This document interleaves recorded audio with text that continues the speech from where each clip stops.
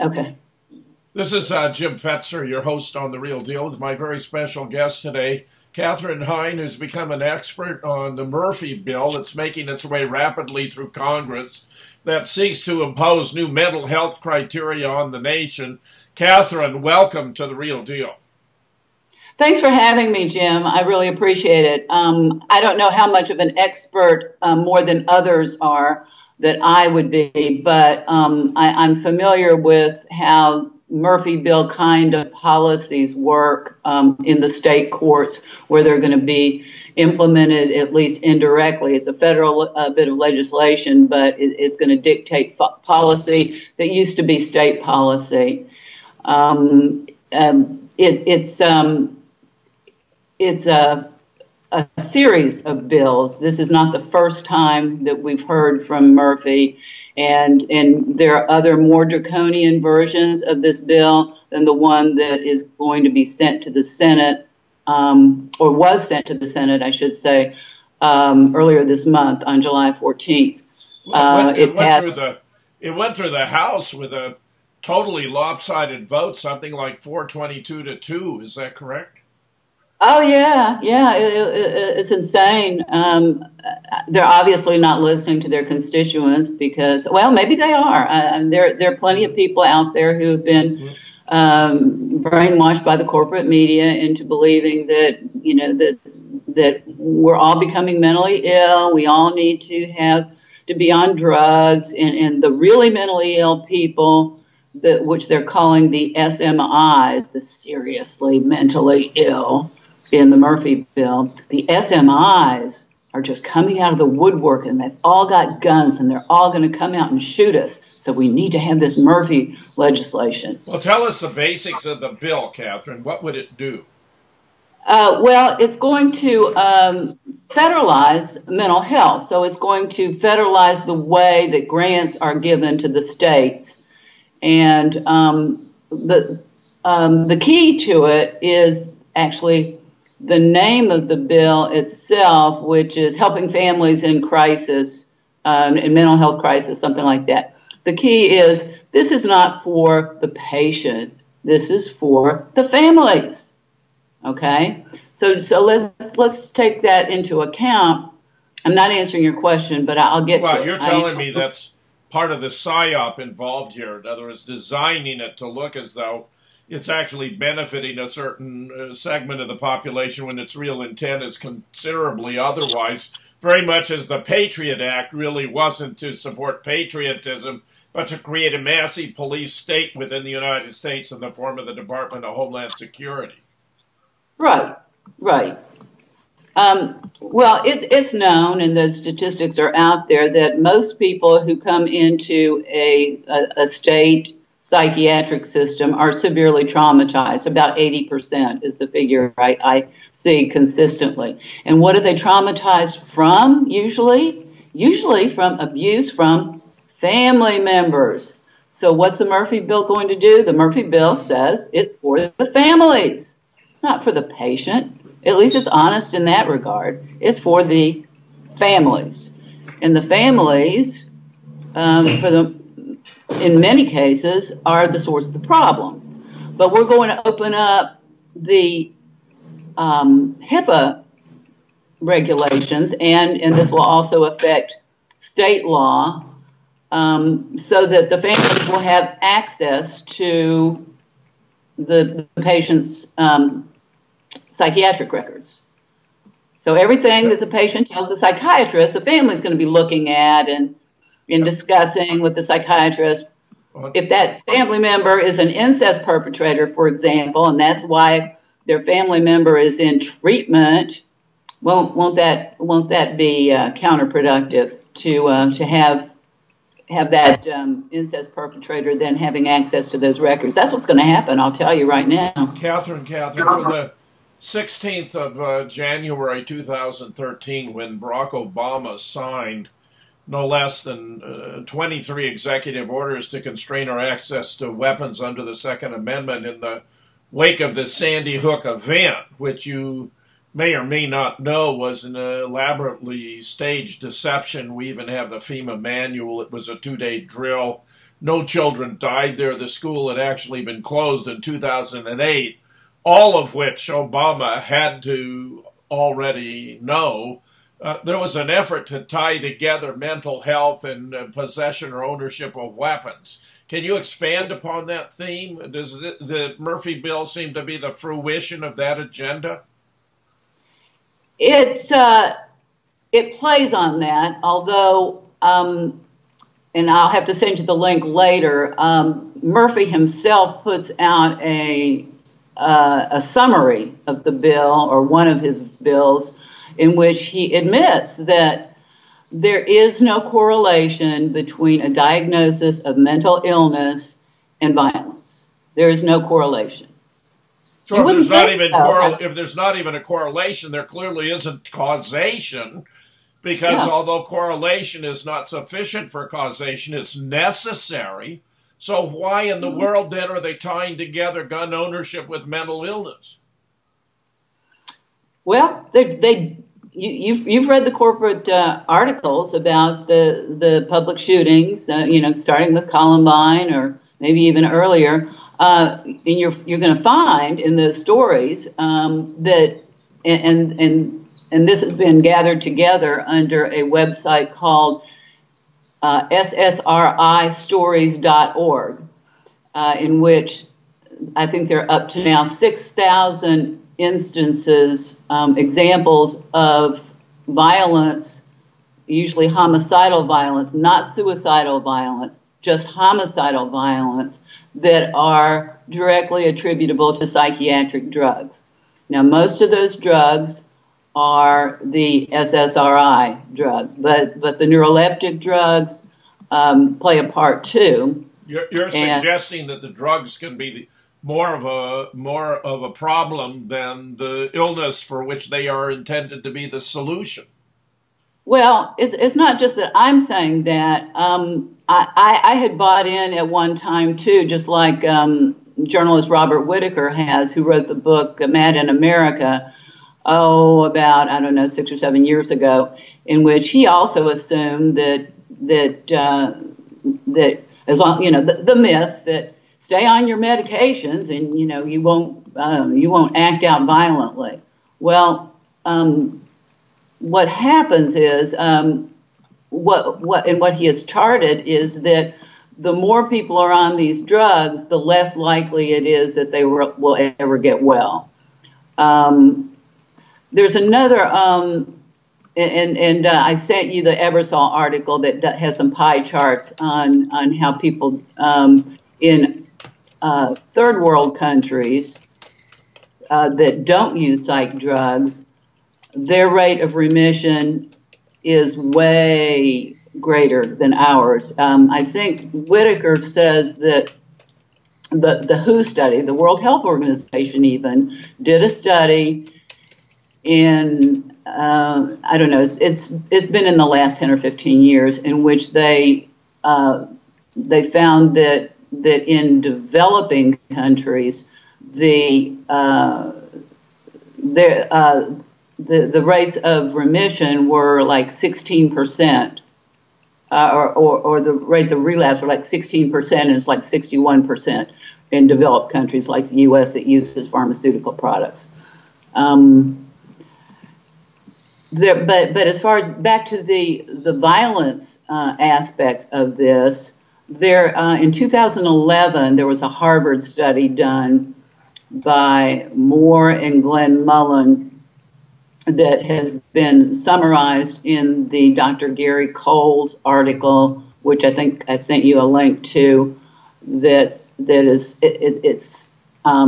says something like these drugs are violence-associated drugs, the top 27 violence-producing drugs. Most of them, not all of them, but most of them are psychiatric drugs. And they, next to each drug is a number that represents for example, with Chantix, I think the number is about 19 or 20 next to Chantix. What that means is that if you're on the drug Chantix, which is a smoking cessation drug, that your chances of offending violently, and this is all tied to reports to the FDA, are 20 times what they would be if you were on some other drug. 20 times. 20 times. 20 times. Now, then I don't have in front of me the next item on the list, but most of them are the psychotropic drugs. Most of them are the SSRI drugs. Abilify is a neuroleptic, but the SSRI drugs like Lexapro, Celexa, Wellbutrin. Is this a giant? Is this a giant bonanza for the big pharma? It is. It totally is. The statistics on that are that, I think this is according to Dr. Marshall Angel, who used to be the editor. She was for 20 years the editor of the New England Journal of Medicine. That the combined profits of the top 10 pharmaceutical companies exceed the combined profits of the other 490 Fortune 500 corporations. That's a lot of money. That's a lot of profit. And where are they making that profit? They're making it through Medicaid billing, Medicaid and Medicare billing. But it's not enough. We got to have the Murphy bill. Well, tell me, what is the Murphy bill supposed to accomplish in its bare bones? Well, it's going to change the concept of peer support, which so far is one of the things. And that is a notion that it's a practice that has remained unscathed up until now. What it means is one person helping another. One person, I know a number of people, and I've had people testifying who do peer support. There's a certification process to it where the person has previously been through the mental illness system and has survived it, and they help another person. It's just an informal, or it can be more formalized, way that one person kind of sponsors another person who is struggling with a mental illness diagnosis, maybe struggling in a psychiatric hospital, and it's effective. It's way more effective than traditional.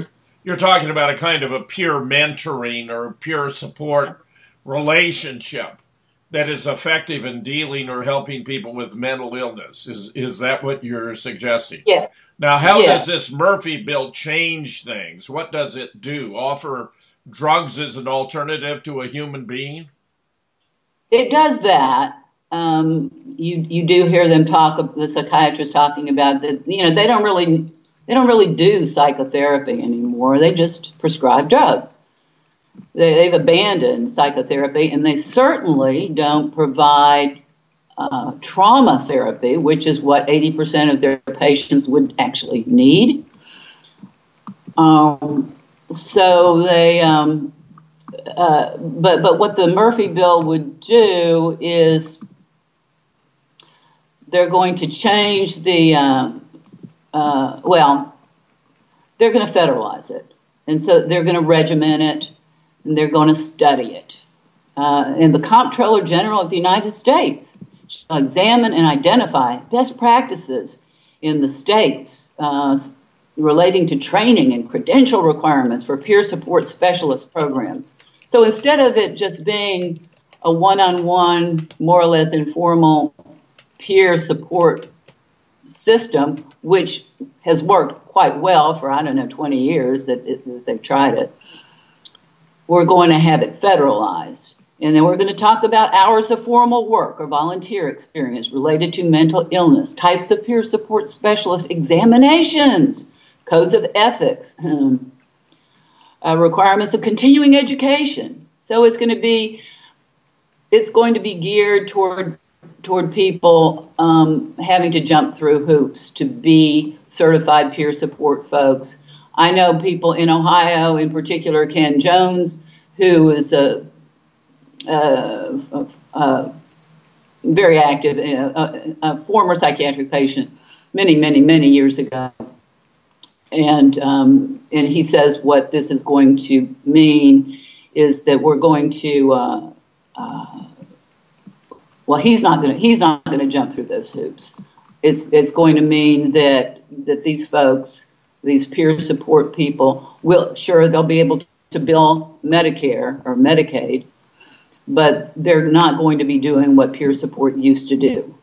They're going to be required to spout the party line: the drugs, and more drugs. Katherine, what is the strongest connection or link in the bill relating ownership of weapons to mental illness? Are they declaring that anybody who is found to be mentally ill can no longer have access to weapons? I am not familiar with that part. I assume that would be a part of it. But I know that even currently, state law does plenty in that regard.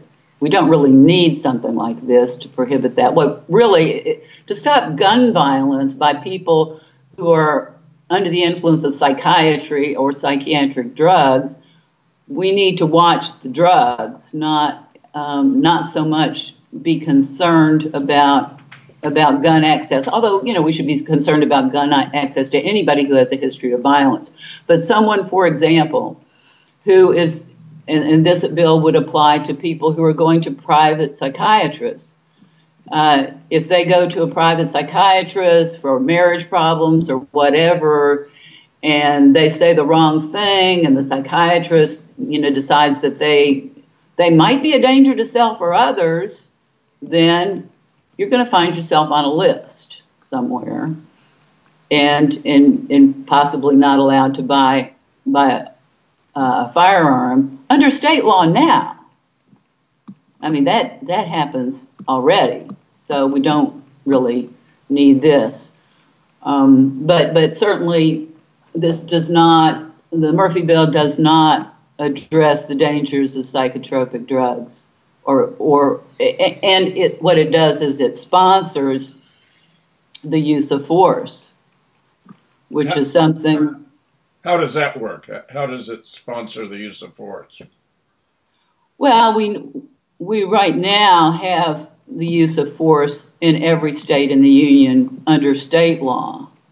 So it's going to sponsor that by providing financial federal incentives and including what they're calling AOT, assisted outpatient treatment.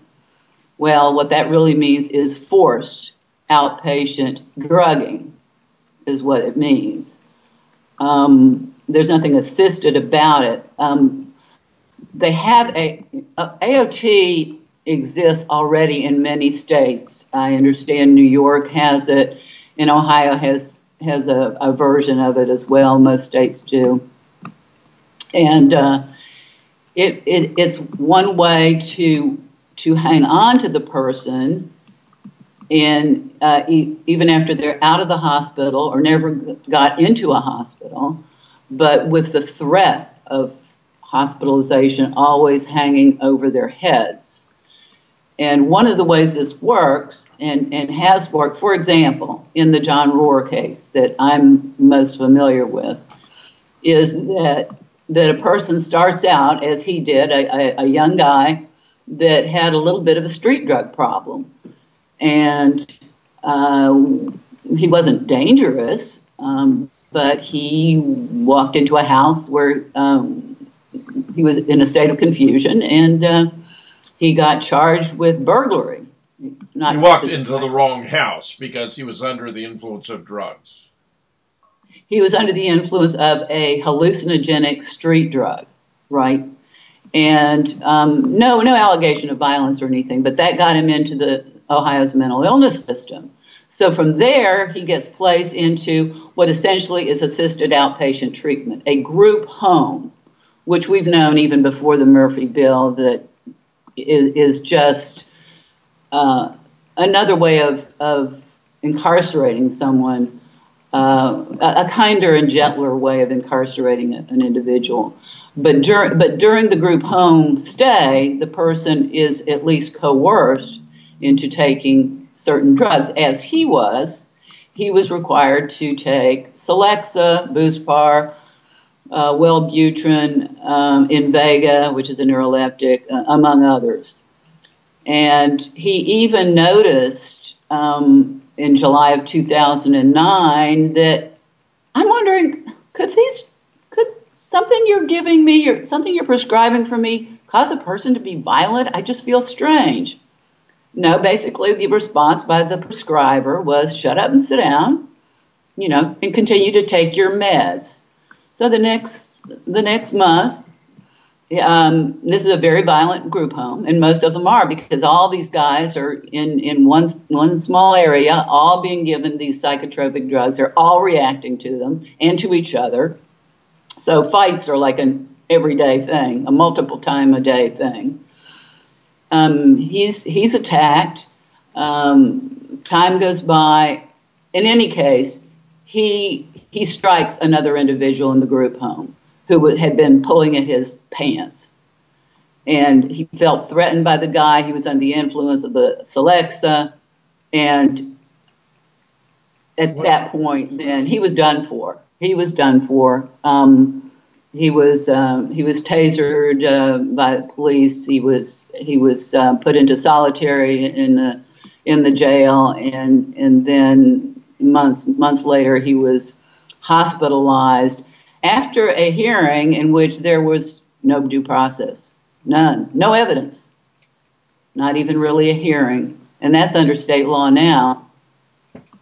It's going to be more routine in the future. What's become of him? He is still struggling. He's one of the few. He's still hospitalized almost 7 years later, and I'm on the legal team on that, and we have been fighting this administratively. And the Murphy Bill provides for, yes, we're going to have administrative procedures for if your rights are violated in the hospital.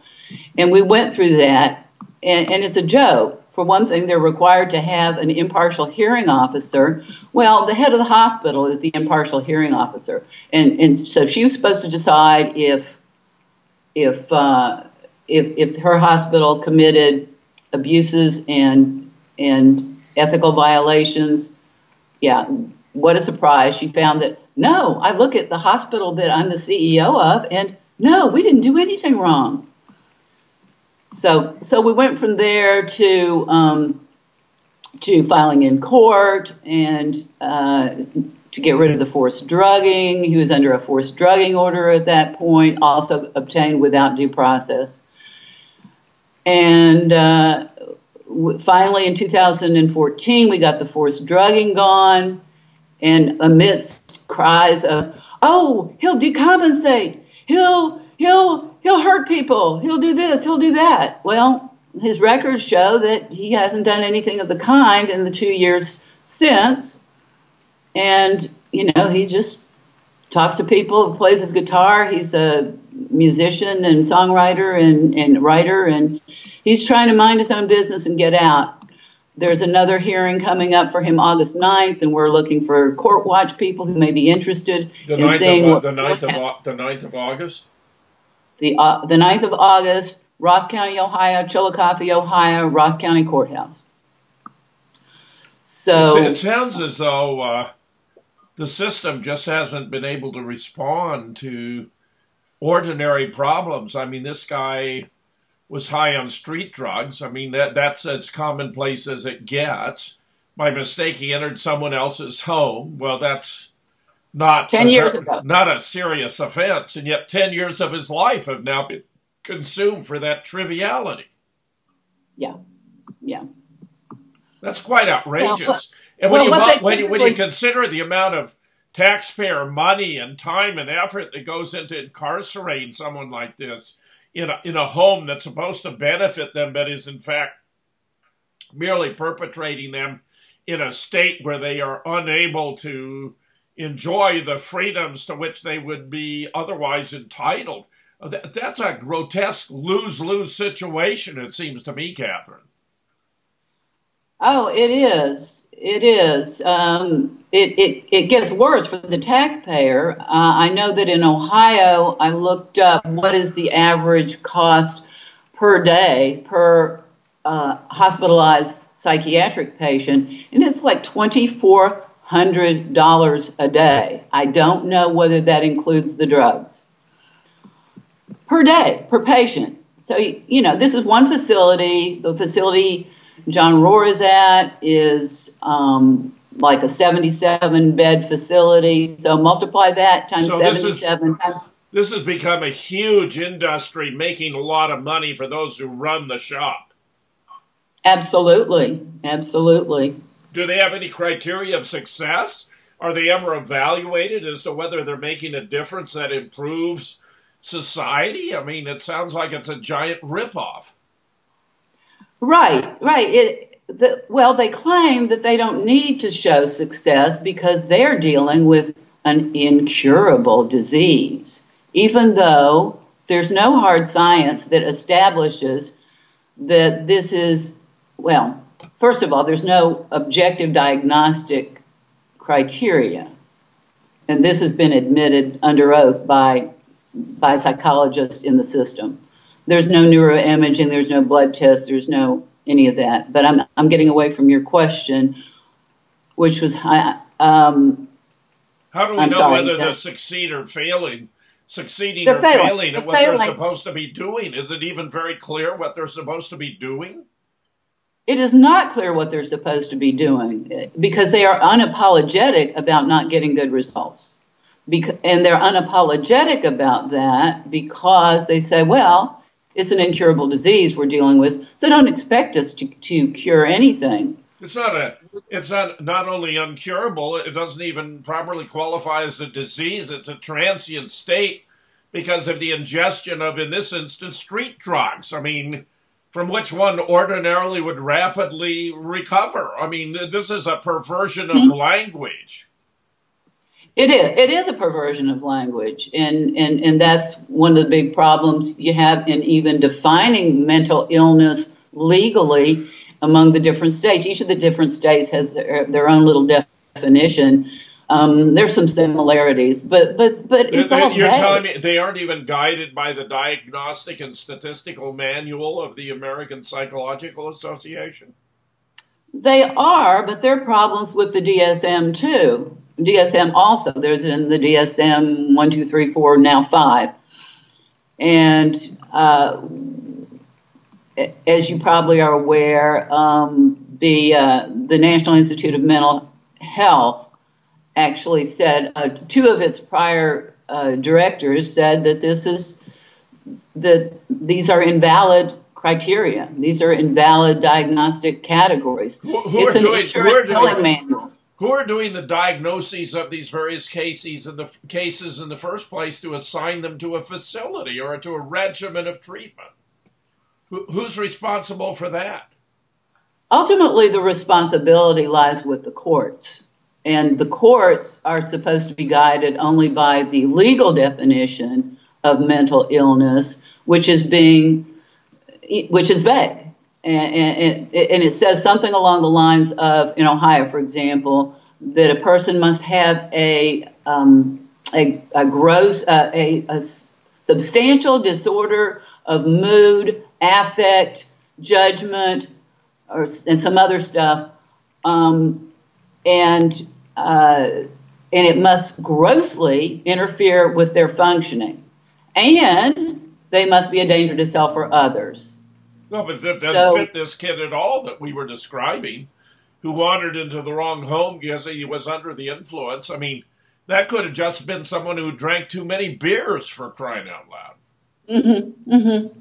Well, I mean, later he did strike someone. Yeah, so but what does that mean? When they were harassing him in a way that could be interpreted as a predatory sexual advance? Right. Do these people have any advocates? Do they have any legal representation? I mean, it sounds like they're just completely at the disposal of these organizations that are serving a custodial function. They pretty much are. Most people, the only thing unusual about the John Rohr case is that he's got a legal team. I don't run into anybody who's got a legal team in these cases. Now, at times there, and I know Jim Gottstein of the Law Project for Psychiatric Rights has done selected representations of individuals in Alaska to stop forced drugging there, and he has freed some people. But this is very labor-intensive stuff. For the most part, most people who are in these psych facilities are getting court-appointed counsel, and you get court-appointed counsel who are not trained even in mental health law. They're public defenders usually, which is what John got the first few times. And they're not, they think that their job is to agree with the state's attorney. He needs help, and this is the beneficial thing to do for the client is just to roll over and let him be locked up. He'll get treatment. The psychiatrist knows best. And so they don't put up a defense. They don't listen to what the client says. They don't look at the records. Do you have more that you would like to present right now? Because I've had an idea of sending our interview to someone of my acquaintance who's a psychiatrist of prominent standing and ask him to take a look at what you presented and offer opinions. He's also involved with law enforcement. He's a former top shrink for the FBI Rapid Response Team. I think it would be valuable to have his commentary on the situation you're describing in terms of what might possibly be done to find a reasonable solution and why the Murphy bill it doesn't appear to provide it. No, it doesn't. It's providing a solution only for the shareholders of the big pharma corporations that manufacture these drugs. And the folks, it's providing jobs. It is providing jobs to the psych hospital workers. Well, yeah, but that's ridiculous. These are jobs that are parasitic on society. These are jobs that are costing society huge quantities of money with no obvious benefits. That's right. That's right. Lauren Tenney used to comment that some people have to be enslaved so that others will have jobs, because being a mental patient actually becomes a full-time job, being a professional mental patient. You can't work if you're out in the community in AOT. You have to go to your therapist appointment. You have to go to a group meeting. You have to go to AA or NA or this or that, and you have to drop everything. You can't work. Yeah, plus, even if you could, the drugs are going to disable you from being able to, for example, operate heavy equipment, machinery. That you probably shouldn't be taking psychotropic drugs if you're operating. And so how many of the employers out there are going to know what their prospective employees are taking when they assign them to operate equipment or do anything else responsible? And they're drugged? The employee's drugged? You don't know. You don't know what that behavior is going to be, that drug behavior. Did I understand correctly you're part of the legal team for this particular case? Yes. What is your role or capacity as a part of the legal team? I'm writing the briefs and preparing strategies and preparing pleadings and. So your background is in the law. Yeah, I practiced law for 30-some years in Ohio and Oklahoma. Where did you do that? In Chillicothe, Ohio, and in Muskogee, Oklahoma. What types of 15 years each. What type of law did you practice? I did mostly domestic relations, divorce, and then I got into some other stuff. I did some criminal law. I never did do this area of law. I learned from scratch in 2013, which was probably a better way to learn what was going on in mental health law. And I was shocked. It sounds to me as though there are very few who know very much about this area of the law. There are very, very few, which I found out when we then solicited Law Project for Psychiatric Rights and the International Society for Ethical Psychology and Psychiatry, both of whom submitted amicus curiae briefs in John's case. But it wasn't enough. That's very strange. What was the court just deaf to what was being presented? It seemed that way. When we do appreciate that the court did stop the forced drugging in 2014, and we hope the court will do the right thing August 9th and just free him, since the records are full of nothing but John is asymptomatic. He conducts logical, coherent, intelligent conversations all the time. This is, day in, day out for the last 2 years. Catherine, this is very, very troubling. And that it takes a legal team to get a person out of a situation they shouldn't have been in the first place is a bit dumbfounding. Well, we've done more than just defend him in this case. We've taken the aggressive route too, and we have filed malpractice cases against the offending psychiatrists and psychologists for the medical harm that was done to John by the forced drugging. And so far, that just going through that, we have still a pending matter in the Ohio Court of Claims with that, but basically, we're finding that we're losing on technicalities.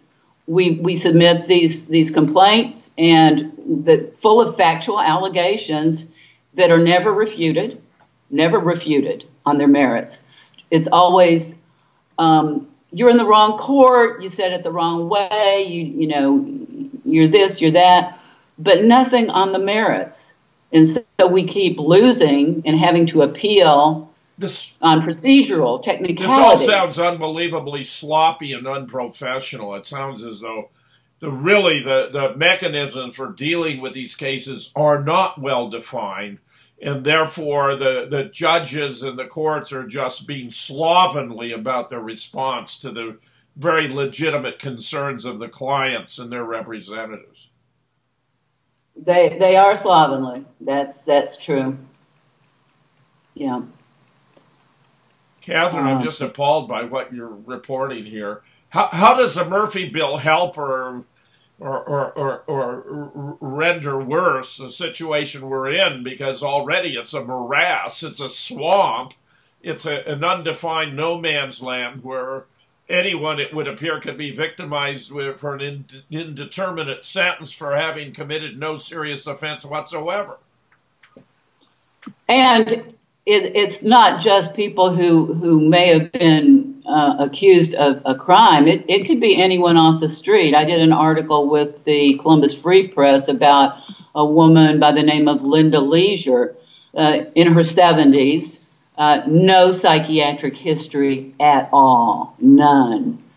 Her big offense seemed to be that she was a well-known whistleblower in Columbus, Ohio.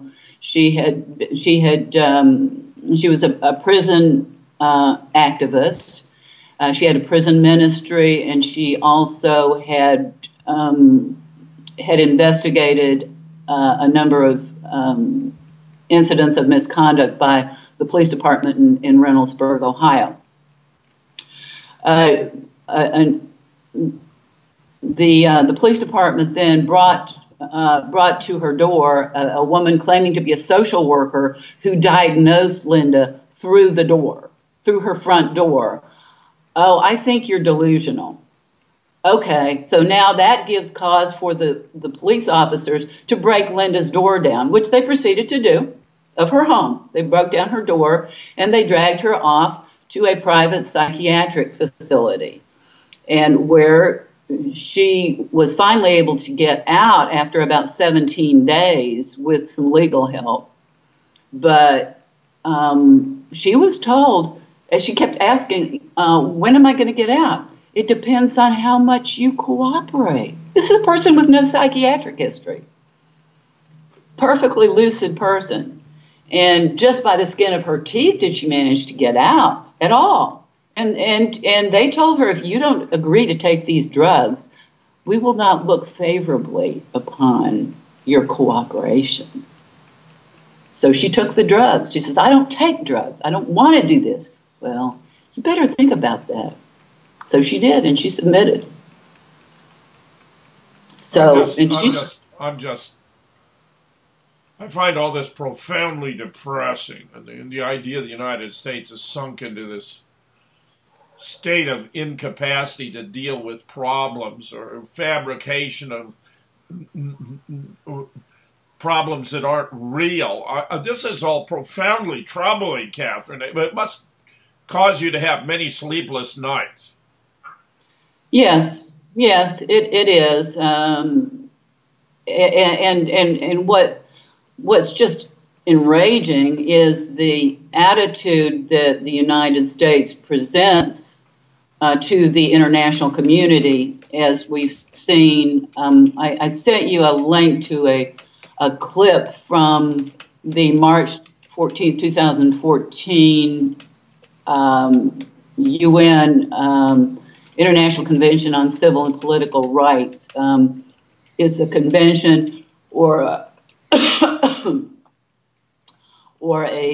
treaty, basically, that the United States has signed on to with a lot of reservations, of course. Lots and lots of reservations. About 300 or 400 of them, to be specific.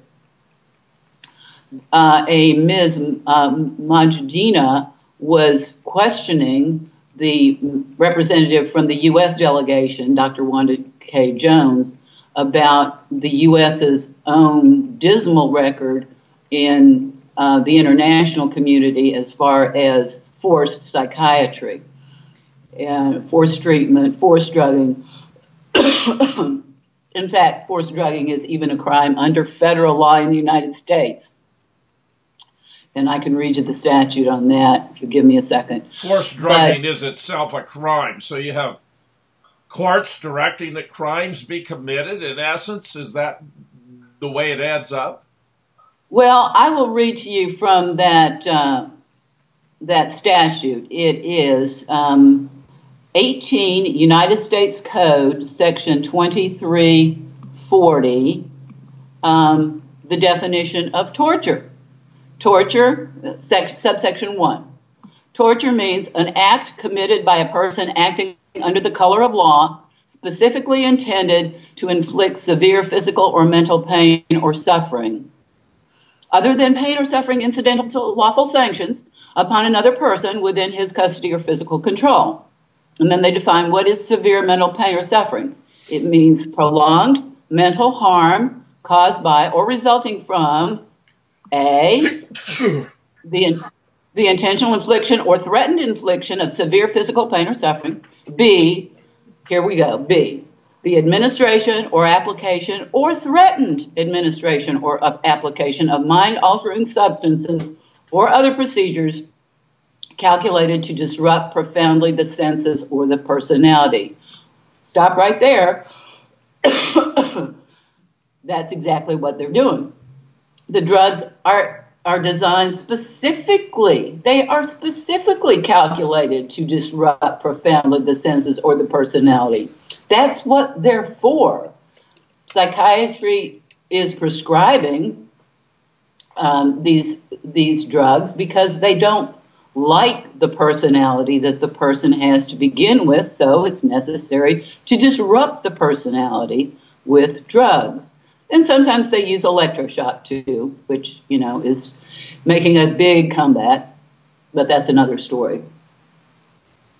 So, well, it's all terribly, terribly troubling. I'm very, very upset by all of this. Yes.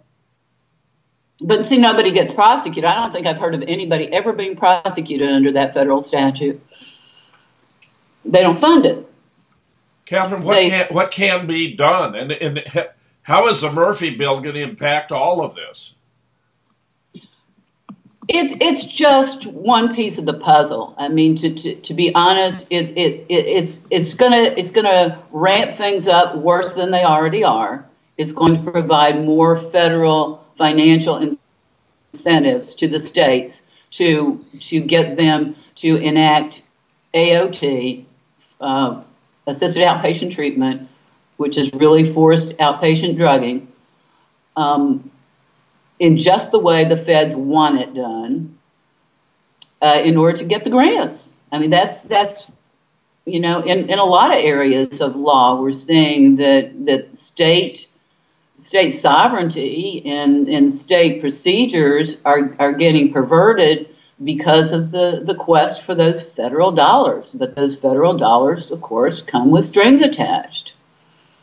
And we don't know exactly what those strings are going to be, but we got a pretty good guess based on, well, what's already happened. It's interesting that there is every state has a Medicare and Medicaid fraud and patient abuse and neglect unit in the states. I forget what the term stands for, an MFCU, Medicaid fraud and something unit. Well, the problem is that even when there's credible claims of abuse and neglect in the state system, and this is a federally funded program, the feds don't seem worried about it. They're kind of lackadaisical about it, and I kind of checked that out myself because I noticed that under Ohio law, for example, the agency in Ohio that is charged with investigating patient abuse and Medicaid fraud, and of course it would be Medicaid fraud to medicate a person who doesn't need the medication. But the agency responsible for that is the Ohio Attorney General's office. It may be similar in other states. So the problem is the Ohio Attorney General's office is also charged by statute with defending hospitals. So how can they defend a hospital at the same time they're investigating the hospital for patient abuse, neglect, and Medicaid fraud? They can't. So, which we tried in John Rohr's case. They said, no, we have a conflict of interest. We can't investigate this. Okay, you can't. Well, and I think I sent you a link to, or I have one up here, which is, I'll just give you the title of it. It's an article about how it's a copy of a letter that was sent by a federal official to the director of Ohio's Medicaid board, saying, we have credible evidence of fraud and that you're not investigating. So I followed up on that letter, and I spoke with an auditor, a federal auditor with the Ohio Inspector General, a Sherry Fulcher with the OIG, Office of the Inspector General, Federal Office of Audit Services, in connection with Ohio's documented failures to comply with the requirements of the Affordable Care Act. Then I ended up speaking with a Donald White, and he asked me to put this into a letter to him. So I did in early 2016, February 12th, 2016. Never got a response at all. Basically, what is happening is, for example, in Ohio, the Ohio Supreme Court has been engaged in a long-time alliance, not only with the Ohio Mental Health and Addiction Services system, but also they have placed in a prominent position one Dr. Cardwell C. Nuckols, who is a convicted Medicaid, Medicare kickback perpetrator. U.S. versus Knuckles, case number 1:01CR00525, Northern District, Eastern Division of Ohio, 2001. He's a convicted offender. So his role with the Ohio Supreme Court, and I think it's ongoing, is according to the legal news in Ohio, said to be to instruct Ohio judges about and this is a direct quote, the new standard for diagnosing individuals with psychiatric disorders.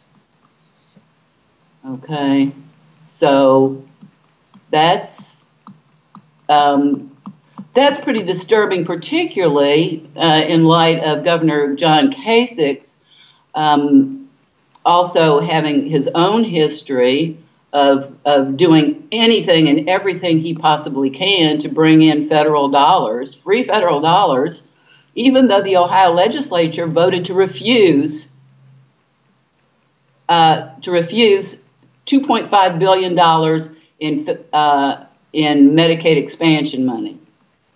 Ohio legislature voted on it, but the Ohio Supreme Court and Governor John Kasich did an end run around that, and an unprecedented usurpation of the legislative role. He lobbied his own hand-picked controlling board the day the board voted, and they voted to accept the very funds that the General Assembly had voted not to accept. An unelected board of bureaucrats went against the people's representatives in the Ohio legislature. So, yeah, we've got a lot of problems. I'm very glad you brought these to our attention, Katherine. Is there anything the average citizen can do to make a contribution to the resolution of these problems? Well, it's going to the Senate now, so I urge people to contact their senator, even though we know that senators typically, just like our representatives, are not responsive to the will of the people. There was a study done at Princeton that kind of revealed that not too long ago. But that we live in a plutocracy, not a democracy. That's the rule of the rich.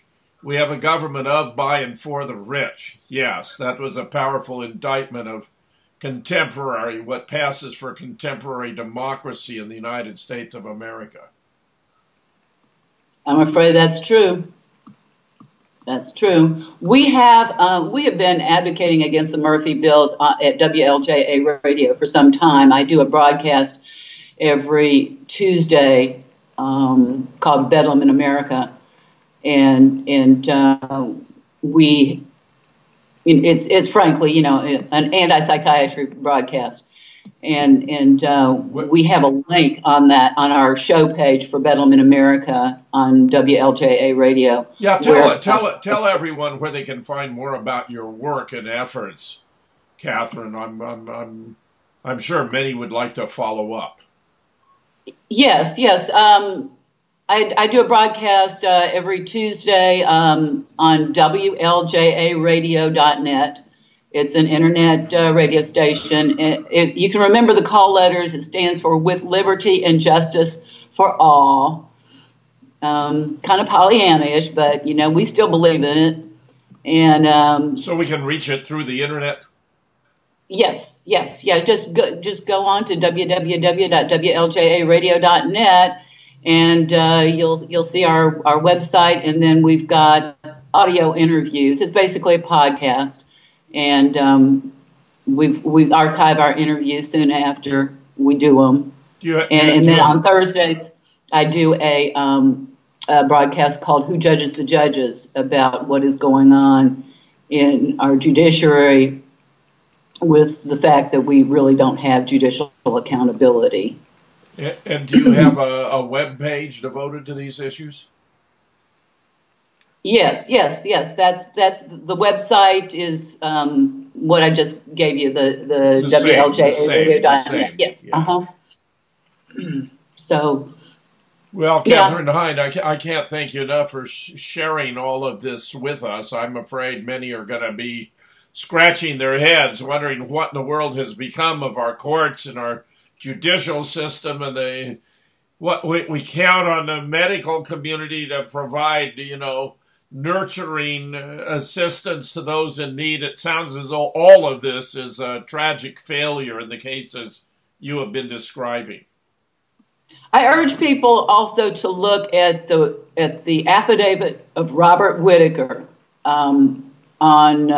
which is available online. Just Google Robert Whitaker affidavit psychiatry, and you'll get it. It's a 13-page affidavit. It summarizes his book, Mad in America, and takes you from where he was, and a lot of us still are, thinking that these folks are doing the Lord's work, and that the drugs are a necessary evil, to where he concludes, after a lot of thorough research, that this is an abomination. And this Catherine, is an abomination. I know you have quite a few documents substantiating your reports that reflect on research in these areas, including some from Phil Ebersol's blog. Are there a few you would recommend as of special importance? Yes, he's got a couple of really good charts, which really makes it more visual. That shows, if I can find it,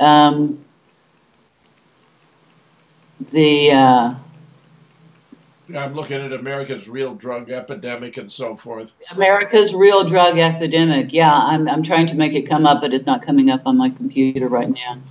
Yes. But yeah, and what's really unforgivable is these drug companies are now reaching into the market of drugging children from 0 to whenever. Can you believe it? Newborns. Yeah, that's just god awful. Catherine, I can't thank you enough for being here. This is Jim Fetzer, your host on The Real Deal, thanking my special guest, Katherine Hine, for being here, and all of you for watching.